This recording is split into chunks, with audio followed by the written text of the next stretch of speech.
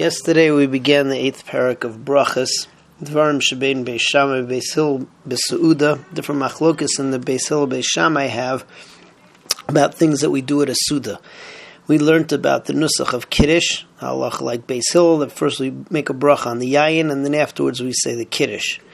Afterwards we learned about when you do Netilas Yadayim. Do you do Netilas Yadayim before Kiddush?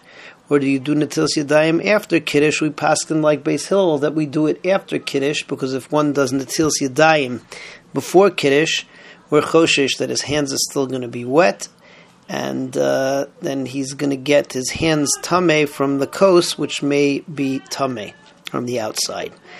Today we learned two more topics, two more machlokasin. One is about the towel that you use to dry your hands, and the second is going to be about Mayim Achronim. Mishnah Gimel talks about the fact that in the old days, so what they used to do after they washed their hands from Netilas Yadayim, they would dry their hands with a towel or a rag, and instead of using another towel, they would use that same towel as the napkin at the meal. Now the shaila is, where do you leave that napkin? Where do you leave that towel? Because the towel may be wet, and since it's wet, so then the water from the towel may become tameh. So this is going to be totally on another machlokas. That machlokas being that let's say that you have a table, and that table is a sheni l'tumah. If it's a rishon l'tumah, you're not allowed to use the table. But if it's a sheni l'tumah, are you allowed to use the table? Why? The sheni l'tumah can only make truma tameh. The only ones who eat truma are kohanim. So Beis Hillel says that you're allowed to use a table which is a sheni l'tumah, because kohanim are very, very scrupulous when it comes to halacha, and they're going to make sure that they don't use a table which is a sheni l'tumah. Everybody else can use it. On the other hand, Beis Shammai says that no, you can't use a table which is a sheni l'tumah, because we're afraid that the Kohanim will get confused with the ordinary person, and therefore he'll use a table that's a sheni l'tumah, and he'll get his truma tameh. So that machlokes is going to determine where you leave the napkin.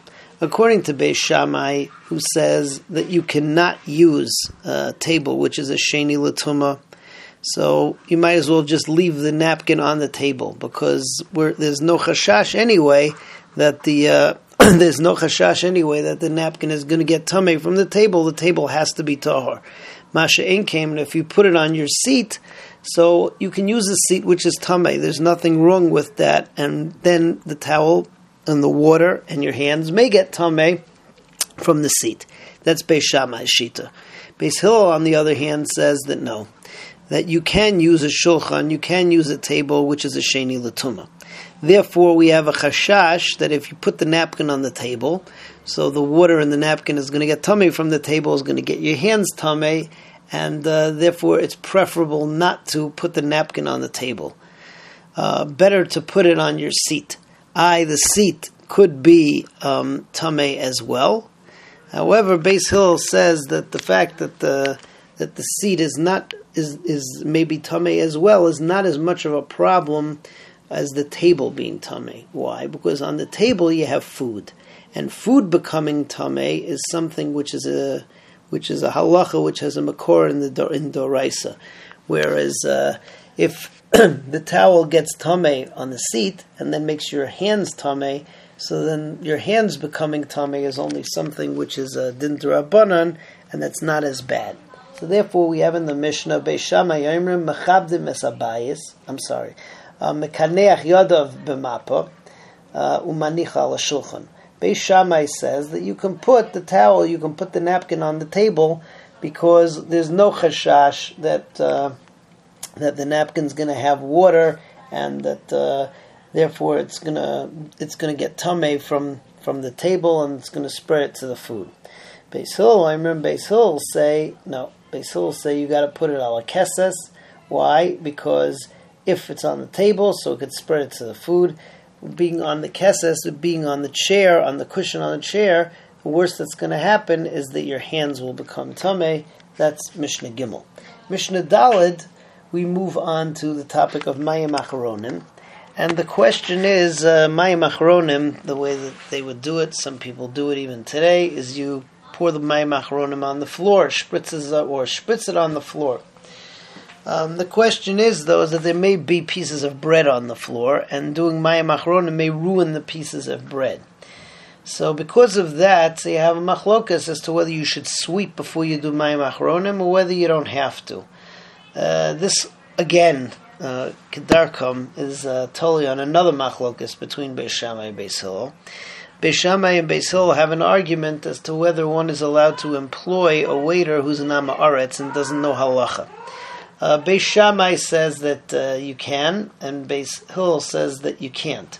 Since Beis Shammai says that you can, so there's a likelihood of there being big pieces of food on the floor, which will get ruined by the water.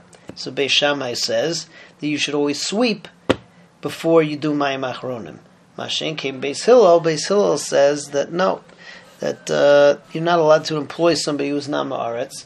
Therefore, any waiter who sees there being pieces of food on the floor is going to pick up the pieces of food because he doesn't want it to be Bizul Yochanan, and therefore you don't have to sweep before Mayim Achronim.